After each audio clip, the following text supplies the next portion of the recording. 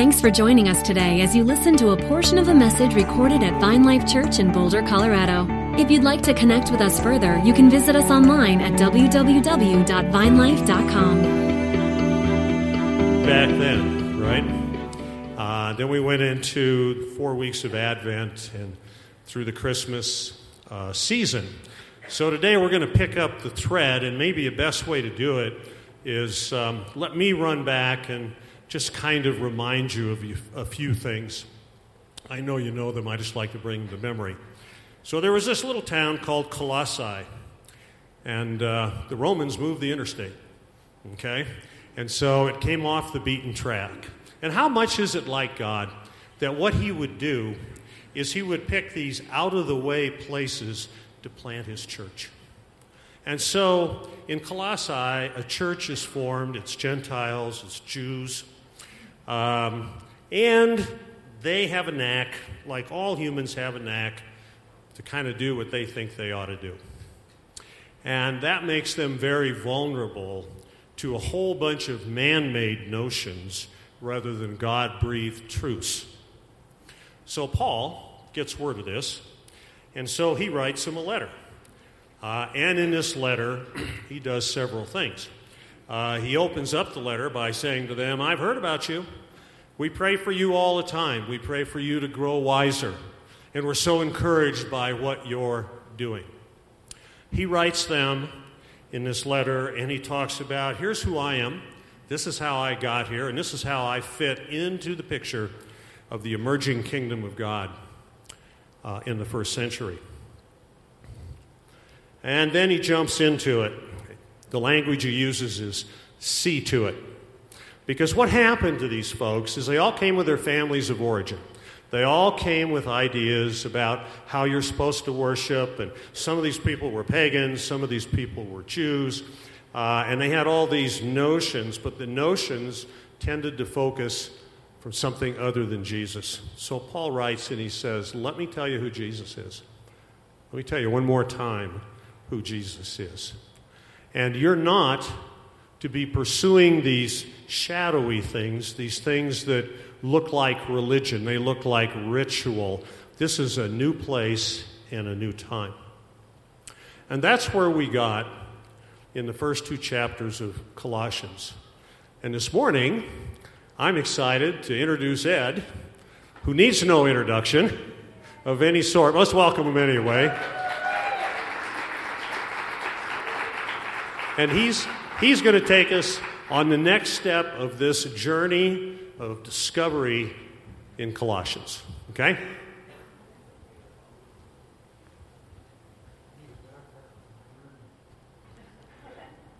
We all have backpacks, but I'm bringing mine up here today, and I'm going to move it around in different places and spaces as we travel through Colossians 3.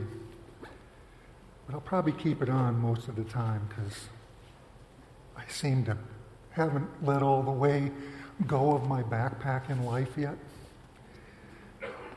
I want to start with just by recognizing today as Epiphany. This is the day of Epiphany in much of the Christian world. It's a beautiful day. It's the 12th day after Christmas. It's the day that historically the wise men made it to Bethlehem. They got there after stopping at Herod's and wherever else along the way. It took them a long time to get there. So Epiphany happened historically on this day. The awakening of everything, a realization came into the world beyond the Jewish faith today. Those guys weren't Jews. The wise men were wise men. They had some understanding. They were aware. All creation rejoiced at the birth of Christ. Unseen angels manifested and were seen. The earth was rejoicing in the beauty of the Lord, and somewhere, some guys were noticing creation going, oh my God, the one who created us, created everything, is here. And so they traveled and they brought gifts. And today's the gift-giving day. And historically, those gifts were what the family used, this poor little family used. This is message 1, by the way. I got 2 messages. This is the one that the family used to travel to Egypt, to establish themselves in Egypt, to come back. So all these gifts were amazing wealth that were given to them by the Gentiles to help them while the Jews were trying to kill them. So it's a beautiful time. This is a beautiful day to remember Christ. So Epiphany. Let that thing, eyes opening, soul opening epiphany happened. We're hoping that will continue today. So Bob was good in his summary. Thank you, Bob. I'm going to jump a little bit into some of the things that Luke talked about as well. In particularly Luke in week 2 when he spent time in the Christ hymn. There was a hymn that Paul, I believe, it's a poetic expression as Luke stated. It's a poetic expression of Paul's experiential, and I'm going to use these words, habitual underlying awareness. Paul had a habitual underlying awareness of the truth of Christ. It had become a habit for him. Why? Well, he had a lot of time in prison. He had a lot of time by himself. He had a lot of time to ponder these things and sit with them and let them go. And he developed a habit, an awareness that he wasn't looking for. He wasn't going out to find somewhere. It was already in him. And from that place, this beautiful, beautiful poem arose that described Christ, in whom all things consist. Bob went a little further and talked about, as he was saying today, the distractions that came up. And I'd like to say that those are old man stuff. That's all old man stuff. We all come to Christ with an old man. It's still very alive today in everyone who comes to the Lord. We've all got history. We've got baggage. We got backpacks. We got things that we're carrying that we really can't see very well because we can't see it. And we don't want to look at it, mostly. So Paul was like, okay, guys, let's look at this. Let's remember you're in Christ, in Christ, in Christ, in Christ, in Christ, repeatedly. I've placed you in me. I've brought you into me. You believe in me. I've hidden you in me. We're going into those scriptures this morning. And because of that, because you're hidden in me, you can look at these things. It's all right. When you're outside of me, you don't want to look at them. But when you're inside of me, it's all right. It's all right. That's where I believe it's heading. I'm going to take a moment here to just think about, before I read those scriptures, that this has been happening all along. This is not something that was just happening in Colossae. It happens in Boulder and Longmont and Denver. Happens in every country in the world as people come to know Christ. It's happened all along. So I'm going to read something that St. Augustine, wrote somewhere in the middle of his life. He lived from 354 to 430 AD. He was a major guy in the church back then. He was raised with a very strong, believing mother, much like many of our mothers. And his father didn't believe at all. Some of us had that life as well. The result of that was that he didn't know what to believe. He was an educated man at the time, He went to school. He learned all the philosophies. He became a professor of philosophy. He taught all around in various places in Rome and other places. And he was a partier as a young man. Partied a lot. Ended up having a baby with a woman that he never married. He never married her. They don't know why. He cared for her, and he raised his son. But he was disturbed. And somewhere along the line, his wife left after his son and his mother died. They both died. So he goes into despair. He's in despair. And at this point in time, he's toying with Christianity.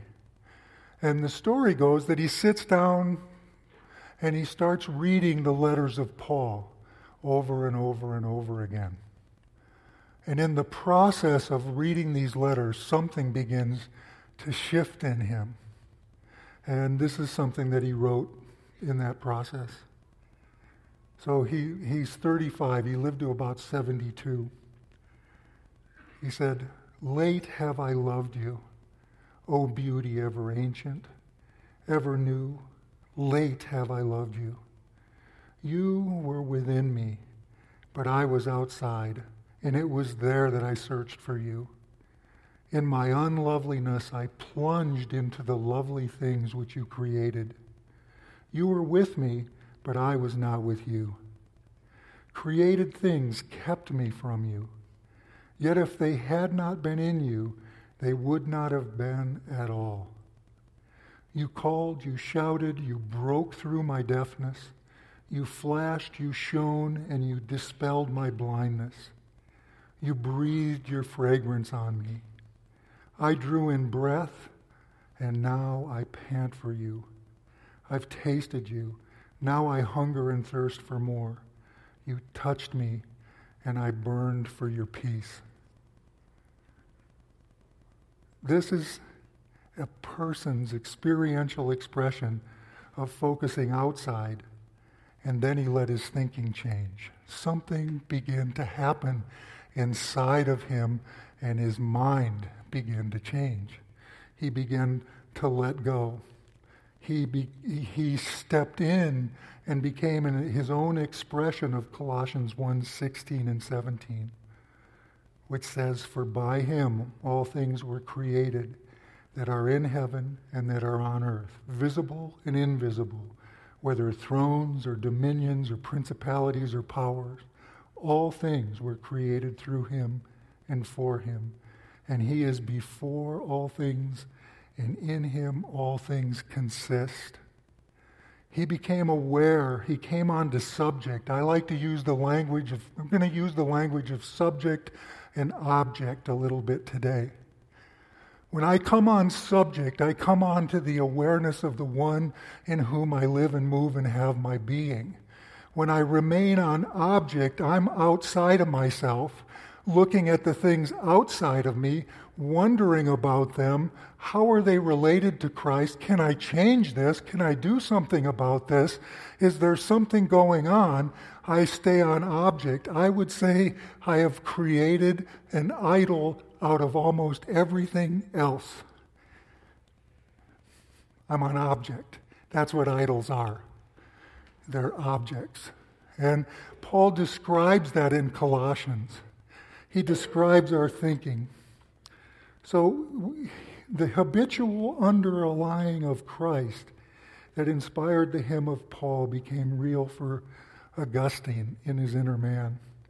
And we're all welcome here today as we continue on into this chapter. I guess want to stop here for a moment and say, let's take a little breath. It's all right. We can breathe a little bit here. Let this life, I can breathe. I need to breathe right now. Because I'm kind of up here holding my breath. I'm like, oh my God, you know. So I got to breathe.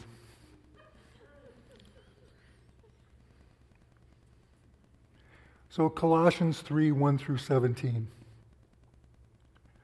If then you were raised with Christ. Seek those things which are above where Christ is, sitting at the right hand of God. Set your minds on things above, not on things on the earth. For you died, and your life is hidden with Christ in God. When Christ, who's our life, appears, then you also will appear with him in glory. Therefore put to death your members which are on the earth: fornication, uncleanness, passion, evil desire, and covetousness, which is idolatry. Because of these things the wrath of God is coming upon the sons of disobedience, in which you yourself once walked, when you lived in them. But now you yourselves are to put off all these: anger, wrath, malice, blasphemy, filthy language out of your mouth. Do not lie to one another, since you've put off the old man with his deeds, and have put on the new man, who is renewed in knowledge according to the image of him who created him, where there is no Greek nor Jew, circumcised or uncircumcised, barbarian, Scythian, slave nor free, but Christ is all in all. These passages are going to be my primary focus today, but I'm going to go through, just reading through to verse 17, because these next verses kind of bring comfort to some of the intensity that's in those. Colossians 12. Therefore, as the elect of God, holy and beloved, put on tender mercies, kindness, humility, meekness, long-suffering, bearing with one another, forgiving one another. If anyone has a complaint against another, even as Christ forgave you, so you must also do. But above all things, put on love, which is the bond of perfection. And let the peace of God rule in your heart, to which also you were called in one body, and be thankful. Let the word of Christ dwell in you richly in all wisdom, teaching and admonishing one another in psalms and hymns and spiritual songs, singing with grace in your hearts to the Lord. And whatever you do in word or deed, do all in the name of the Lord Jesus, giving thanks to God the Father through him. Without this experiential comfort, what's often engaged in is an outward move to try to make something happen. It's behavior modification. It's an appearance of change. While inside of us, and often with those closest to us, the old man, the small self in us emerges. So sometimes it's like that with my wife, my beautiful wife. She's wonderful, she's amazing, something comes up, the small self in me rises up. I find myself being agitated or moving through things, and we have something else to deal with amongst us. It happens in us. I might be the only one in the room, but I don't think so. When I think about this whole passage, I think of the words of Jesus in Luke. How can you say to your brother, let me take the speck out of your eye, when you yourself do not see the log that's in your own eye? You hypocrite. First take the log out of your eye, and then you'll clearly see the speck in your brother's eye. And in Luke 43 through 45, for no good tree bears fruit, nor again does a bad tree bear good fruit. For each tree is known by its own fruit. For figs are not gathered from thorn bushes, nor are grapes picked from a bramble bush. The good person out of the good treasure of his heart produces good, and the evil person out of the evil treasure produces evil. For out of the abundance of the heart the mouth speaks. In Luke, in the Message, it says, it's easy to see a smudge on your neighbor's face and be oblivious to the ugly smear on your own. Do you have the nerve to say, let me wash your face for you, when your own face is distorted by contempt? It's this I know better than you mentality again, playing a holier than thou part instead of just living your own part. Wipe that ugly smear off your own face, and you might be fit to offer a washcloth to your neighbor. And again, you don't get wormy apples off a healthy tree, nor good apples off a diseased tree. The health of the apple tells the health of the tree. You must begin with your own life-giving lives. It's who you are, not what you say and do that counts. Your true being brims over into true words and deeds. These are Jesus' words. These are the words of the Gospels of Jesus Christ. Paul just is taking them and going, hey, I'm going to get in there a little bit further with you. In Colossians, my beautiful children, those of you who are now in Christ, come on. I want to let you know that you're in Christ, and in this place where you're hidden in Him, you're absolutely hidden in Him. Christ is not hidden in me, I'm hidden in Him. Most of the time I think it's the other way around. I think He's hidden in me. That's just my thinking. It's my thinking. But I'm hidden in Him. That's the reality of being in Christ. Therefore, if I have a backpack on, I can't see it because it's hidden in me. But if I realize I'm hidden in Christ, then whatever's in here I can get into. Even as I'm walking, I don't have to take it off and put it on the ground. I don't have to do something else with it. I can just get right in here. And I can discover what it is that's in my heart if I'm willing to ask the question. If I'm willing to say, Lord, what is it you want to see me? Oh my God, I'm really upset with this person. Those so-and-sos are that, and this is. I can be in that place, and that stays pretty easy from here. But from here, it's like, oh, God. I wonder why I'm thinking that way. Oh, Jesus. I want to just cover that up. I want to get away from it. I don't want to feel that. I don't want to know I'm carrying that around. Malice, anger, wrath, covetousness, whatever it might be. Those things that are all old man. I don't want to look at them. I don't want to see them. I want a miracle to happen. I want something to come on me, the presence of God to come on me in such a way that I don't have these thoughts anymore. Take them away from me, God. Take them away from me. Well, wait a minute. In Colossians, it says, wait, look at these things, then you can put them aside. You can begin to put them aside. You're in me. I've got you. You're in me. I love you. You're in me. There's nothing that can separate you from me. Nothing. Not even your own belief about yourself or others cannot separate you from me if you're willing to come in. If you're willing to come in. So in the NASB, it's a question of the condition of our hearts. This is tough stuff. I really hate it. Honestly, I'll be honest with you. I don't like looking at it. I'm willing, though. God has made me a willing person. I somewhere along the line, I said, Lord, whatever you will, whatever your will is, I'll do that. He said, okay, look at your malice. Look at your anger. Look at these things. I'm like, no.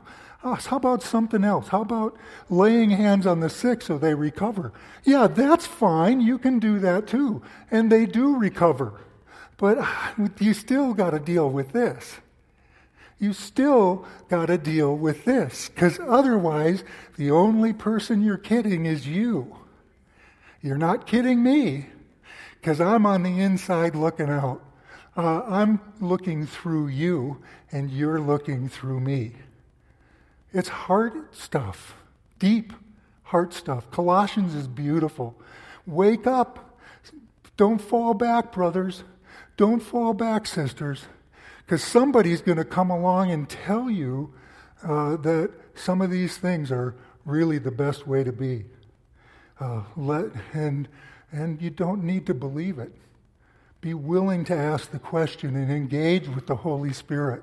Holy Spirit, what do you want to show me about my own thoughts and beliefs?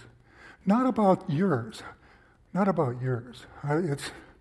You can show me what you want about your thoughts, but really, I need to pay attention here and get the log out of my own eye. Our friend Graham Cook used to tell that story where somebody comes up and you start telling them what's going on in their lives, and they start going, whew, whew, whew. And the guy says, "What are you doing?" He says, "I'm ducking under the log that's swinging around here. I'm ducking under this thing that's happening here." Well, you're talking about my speck. It's like, God, help us in the truth of these things. These are not just little nice stories that we can put in our back pocket and quote to others. The Lord is transforming us and making us into His image. We're in His image. He's making us into His likeness. The beauty is here. The beauty's in us. We're in Him. The New American Standard, we'll put that up, but I'm just going to paraphrase it. Excuse me.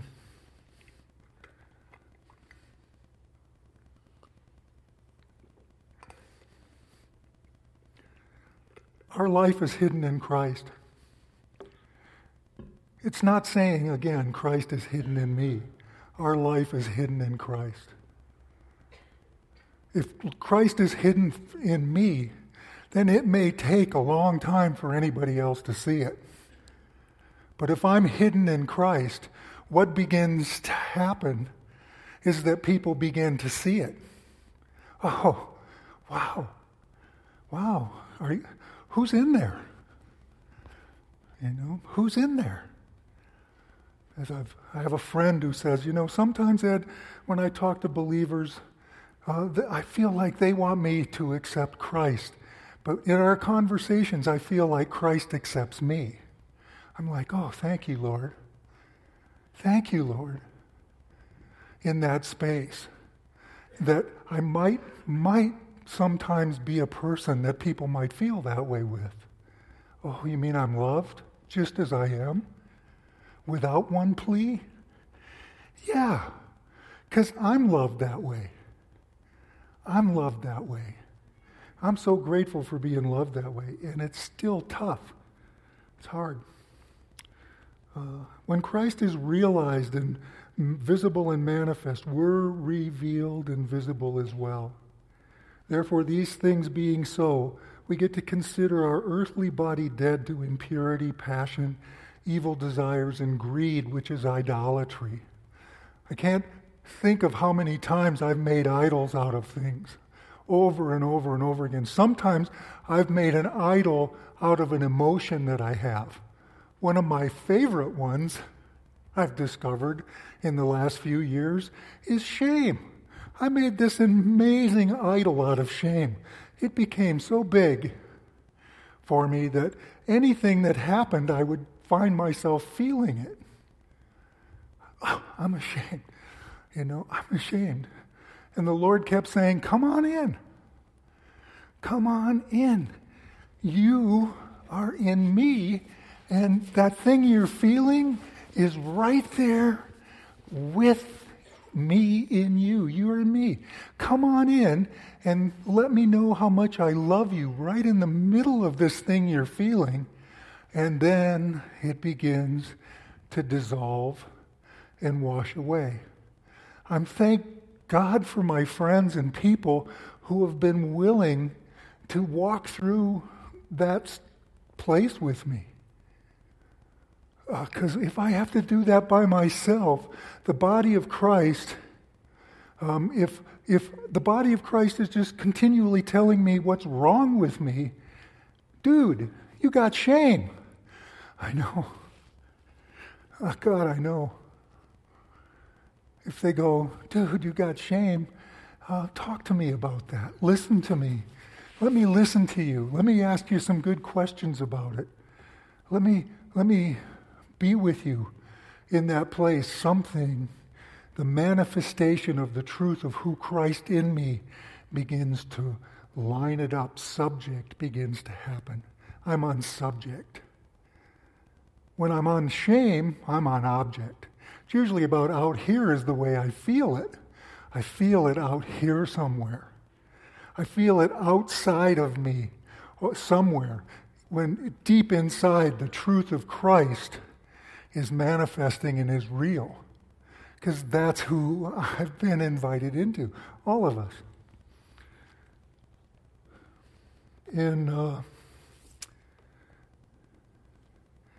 So all those statements, they're a challenge. Colossians is a challenge. It's an encouragement. And it is the belief of Christ in us and us in Christ. It's all of those things. The statements of possibility and hope that our minds, our thinking can change. Colossians is encouragement that our thinking can change. We've come to know that Jesus Christ spoke the words, "Repent, the kingdom of heaven at his hand." The word repent was a different word in the original scripts. When it came out of Aramaic and into Greek or wherever that was, the word was metanoia. And the original meaning was change your minds or go beyond your minds. Jesus was saying, change your thinking. The kingdom of heaven is at hand. Go beyond your thoughts. The kingdom of heaven is at hand. In the 4th century, there was a monk named St. Jerome, and he translated the word into Latin. And the word and meaning changed from metanoia, let your thinking change in the Greek, to penitentia, which means repent or do penance. That put us on a different course. I mean, that's been shifting over the past years. The teaching has been there. Repent is change your mind, change your thinking over the past years. It's beautiful that that's been happening. But at the time, and what got laid in to the church in a lot of ways is, man, you got something you're thinking or feeling that's bad like that, you better do something about it. Say 20 Hail Marys, 5 Our Fathers. That's in that tradition. In the tradition of the Protestant church, it's memorize some scriptures and repeat those scriptures and keep saying the word over and over again till you don't feel that. Or, let's worship. We'll worship our way out of it until we don't feel it again. The problem is, we feel it again. It comes back. It hits us. It's like oh God, I got rid of it. I think I got rid of it. I can't see it anymore. It started here. I'm feeling this thing. I've prayed, I've worshiped, I've said scripture, I've done all these things, and it went back here. Clear view. Nothing weighing me down in front of me. Behind me, I'm still carrying my stuff. And I could put scripture in there. I could put 10 Bibles back there. This thing just gets heavier. It doesn't get lighter. It gets heavier. If I put 10 or 15 or 20 Bibles back there, I put some instruments back there so I can worship. I can put all kinds of things back there. Pretty soon, I'm dragging something around that the Lord is like, no, you get to, come on, son, you're hidden in me. Look at these things. Be with me in them. You are dead. You're dead. The old man's dead. You get to lay this aside. You might still believe it's real, but if you hang out with me enough right here in the middle of it, faith comes and it grows. The mustard seed of faith that's in us, this tiny little thing that believes is in us. If I stay in there with him, all of a sudden this seed becomes a tree that's big enough for birds to sit in. I don't have to sit any longer in some place of illusion that, oh God, I'm still separated from you. No, we're not. We're not. We're not. So I call that subject and object again. Help me get on subject. If I remain on subject, if I remain hidden in Christ, I'm on subject. Then even when these things come up, I'm still in him. And if I'm in him, I become aware of him. The habitual underlying awareness increases. I find him because I know he's there. When a habit happens for us, it's second nature. We don't think about it. I don't have to think about it anymore. I don't have to do something to make it happen. It's already there. So if I'm in Christ and I'm spending time in him, the habitual underlying awareness increases. It's like, oh, I'm in him. In the middle of my shame, in the middle of this place, you're with me, Lord. Thank you. Thank you, because this thing has eaten my lunch for 67 years. Caused me problems for a long time in my life. Shows up here, shows up there. I worship my way out of it. I pray my way out of it. I do something fun and get out of it. I focus on all kinds of objects and get out of it. But as I've been learning and spending time and relaxing and resting in the Word that's in me, the habitual underlying awareness is increasing. Our good friends Graham Cook, I talked about Graham and he has another little story about getting off the plane and coming to visit Jesus, and you get off the plane and you land and your baggage comes out and there's Jesus over you, but you just are remaining with your baggage. You're hanging on to it so much. I'm hanging on to it so much that I'm just going round and round in circles with, nobody's picking it up. Nobody's helping me. I'm just hanging on to my baggage. I want to hang on to my baggage. And when my baggage is there, what shows up is anger and malice and wrath and other things. There's positive things also, but those negative things show up. They show up. They show up in my interactions with people. They show up in the way I think about something. They show up somewhere. They just show up. The Lord's like, dude, come on. I'm with you. I'm in you. You're hidden in me. Get off the cycle. The thing of penance and repentance, by definition, had me seeing that if I have a wrong thought, I need to do something. I need to do something about it. I need to do something about it. This is up to me. So I make an idol out of my own bad thinking.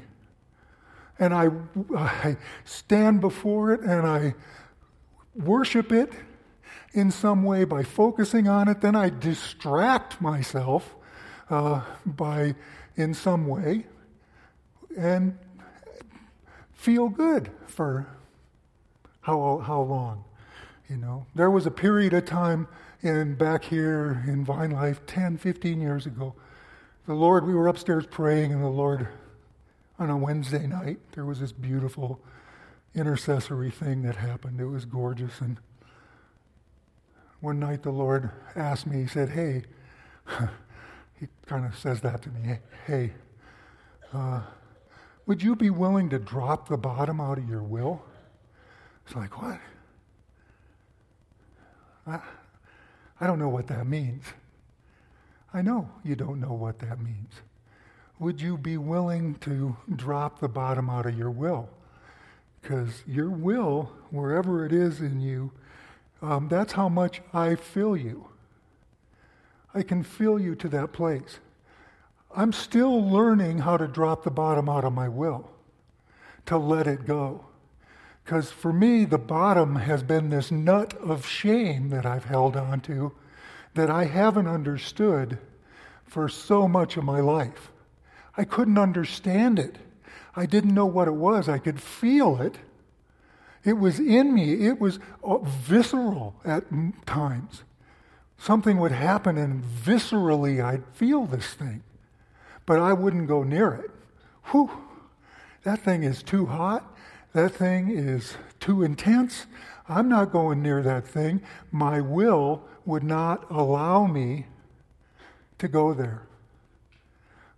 So I said yes. This was a long time ago. I'm slow. I'm a slow guy. It takes me a while. There are some people that if you would have said that, they would have gone, poof, and they're done. You know, I kind of don't work that way. For whatever reason. I would love to, but it doesn't seem to happen. And so I tried repentance over and over and over again during that season. There was about a year and a half of it where I felt okay, I felt good, I felt free for about, I think it was 5 minutes at a time. And then shortly after that I felt, man, this is intense. Whatever this is. Some people would call that a dark night. Some people would. I think it might have been. Felt pretty dark, felt pretty night-like. But in the process of it, it started softening this thing in me that's taken a long time to get softened. And through the love of the body of Christ and the willingness within the body of Christ to not think we know everything and be willing to change our minds and change our thinking. We are in Christ. He's transforming his church. He's transforming the body of Christ. He's doing it. We're not. Because of that, in that space, he continued to soften these places in me. Continued to soften them and soften them. And I'm so thankful for it.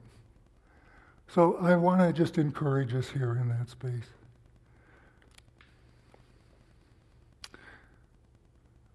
The hidden in Christ way lets me see the bad thought or whatever it is and then recognize perhaps that I'm coming from a wound in my soul that I see has been bothering me for a long time. I can recognize that the anger, malice, slander, mocking, or other attitudes are often trying to protect me and keep me from feeling the hurt. If I remain, I find that Christ is revealed to me right where I am.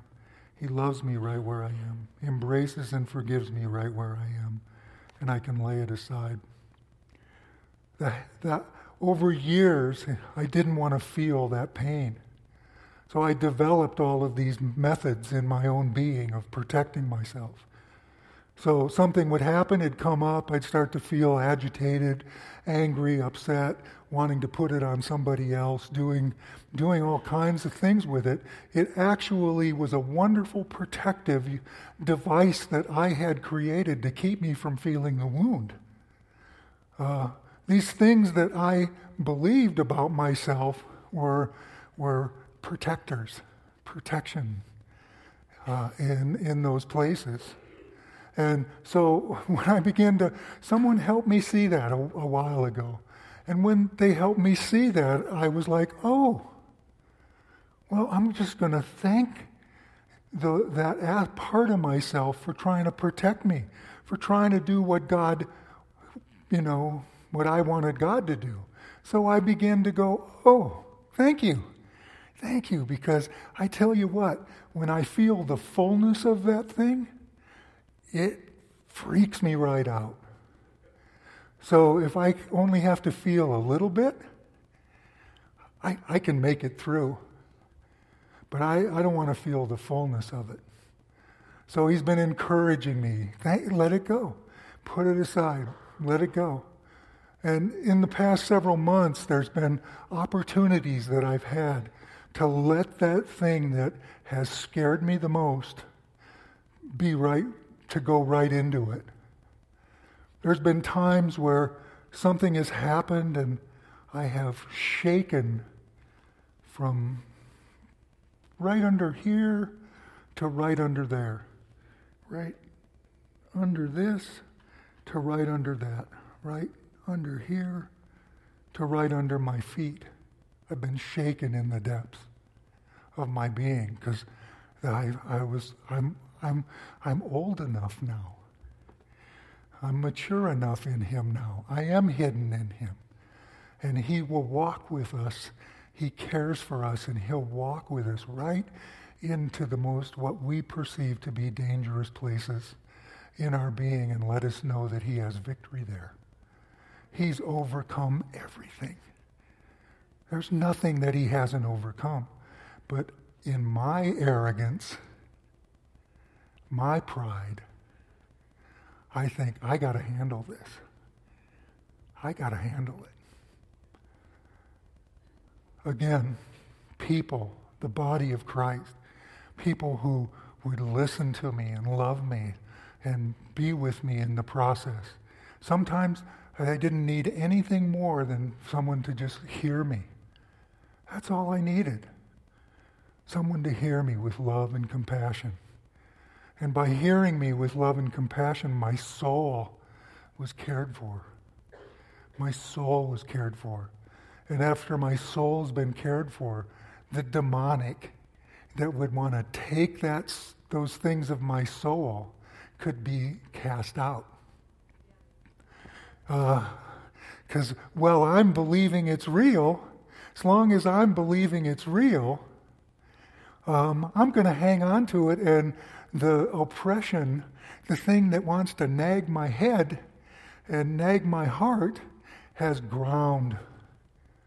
It has ground. So we can let these things go. The Colossians, I just am so thankful for the Colossians, that they somehow, Paul's sitting in some cell. This is a bunny I'm heading down real quick. I think it's interesting that the church, the early church, decided to create cells for all these monks. They created all these cells, hundreds of them, thousands of them, so that people could go sit in a cell, because maybe it was the cell. Maybe it was the cell Paul was in that brought about the realization. Again, we're outside-in people. We think we can figure this out from the outside. Jesus is an inside man. He does an inside job. It's constant and beautiful and loving from the inside out. From the inside out. So again, if I'm on object, what I wanted to say about that shaking is that I sat with it, and it went on for moments. It was like, oh God.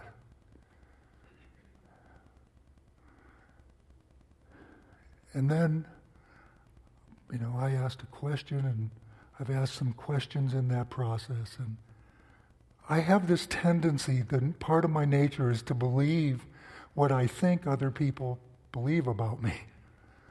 That's kind of how I'm wired. I think I know what you think about me. So, because I think I know what you think about me, that must be true and real. And if I think what you think about me is not healthy and good, then I take it on. That's the way I've been wired in my life. Well, the Lord has been working on me to help me see that no. You don't have to receive that. Let it go. My small self protector man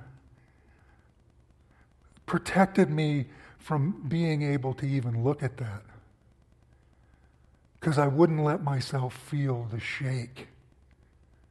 But in the middle of that internal feeling, I could go, wow, I don't have to believe that. That's not on the other person. That's on me. It's not about the other person. It's about my internal world, my thoughts. The Lord is changing our thinking. He's doing it. Because the kingdom of heaven is at hand. We're in Him. Metamorphosis is happening. Transformation is taking place. Slow. God, it's been slow. 2,000 years and better. Slow. Speed it up, Lord. I am. I'm going as fast as you will let me. So if I'm on object, I'm focused on the idol I have made within me, and I put it before Christ, I'm holding on to old ways of thinking. I may find myself returning again and again to the same behavior that the thought provokes. Sometimes there may be demonic activity that increases the intensity of the feeling, emotion, or thought. The underlying old man, the small self-thought or belief often needs to be expressed or simply heard without condemnation in order to lessen the hold of the old way of thinking. Our soul feels cared for and allows us to find love. I'd like to just invite you, if you'd like to just ask the Lord if you would choose. It's your choice. Lord, help me be on subject. Help me realize when I find myself thinking out here somewhere, in some other place about others, or about myself out here somewhere. Help me, Lord, return to subject. Come into the in Christ reality that I live in, the place where I'm hidden in you, Lord. The place where I'm hidden in you. Because, Lord, I don't want you hidden in me. None of us do. None of us do. So I just want to invite you, if you want, you can stand with me, you can sit with me, it's your choice. And I'm just going to pray a minute.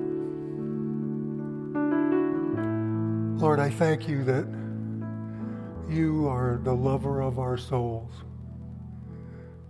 Lord, that your desire from before the foundations of the world was first to create us in your image and then transform us into the likeness of you on the earth, Son of God, daughter of God, child of the Most High. I thank you, Lord, to help us in this place to receive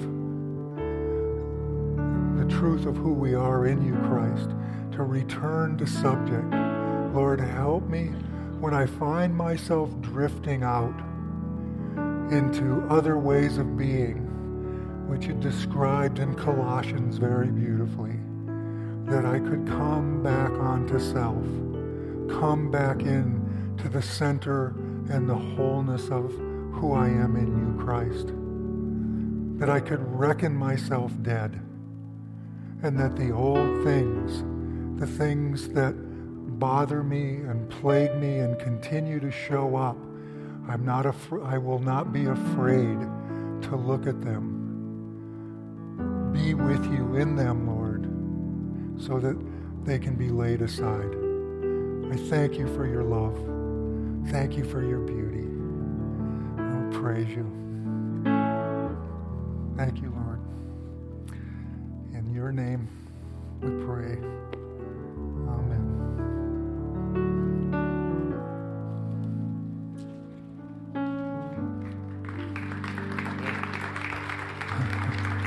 Thank you. Wow.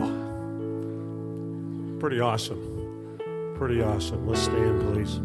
We're about ready to go, and we've kind of developed something here that I think is pretty cool, and that is our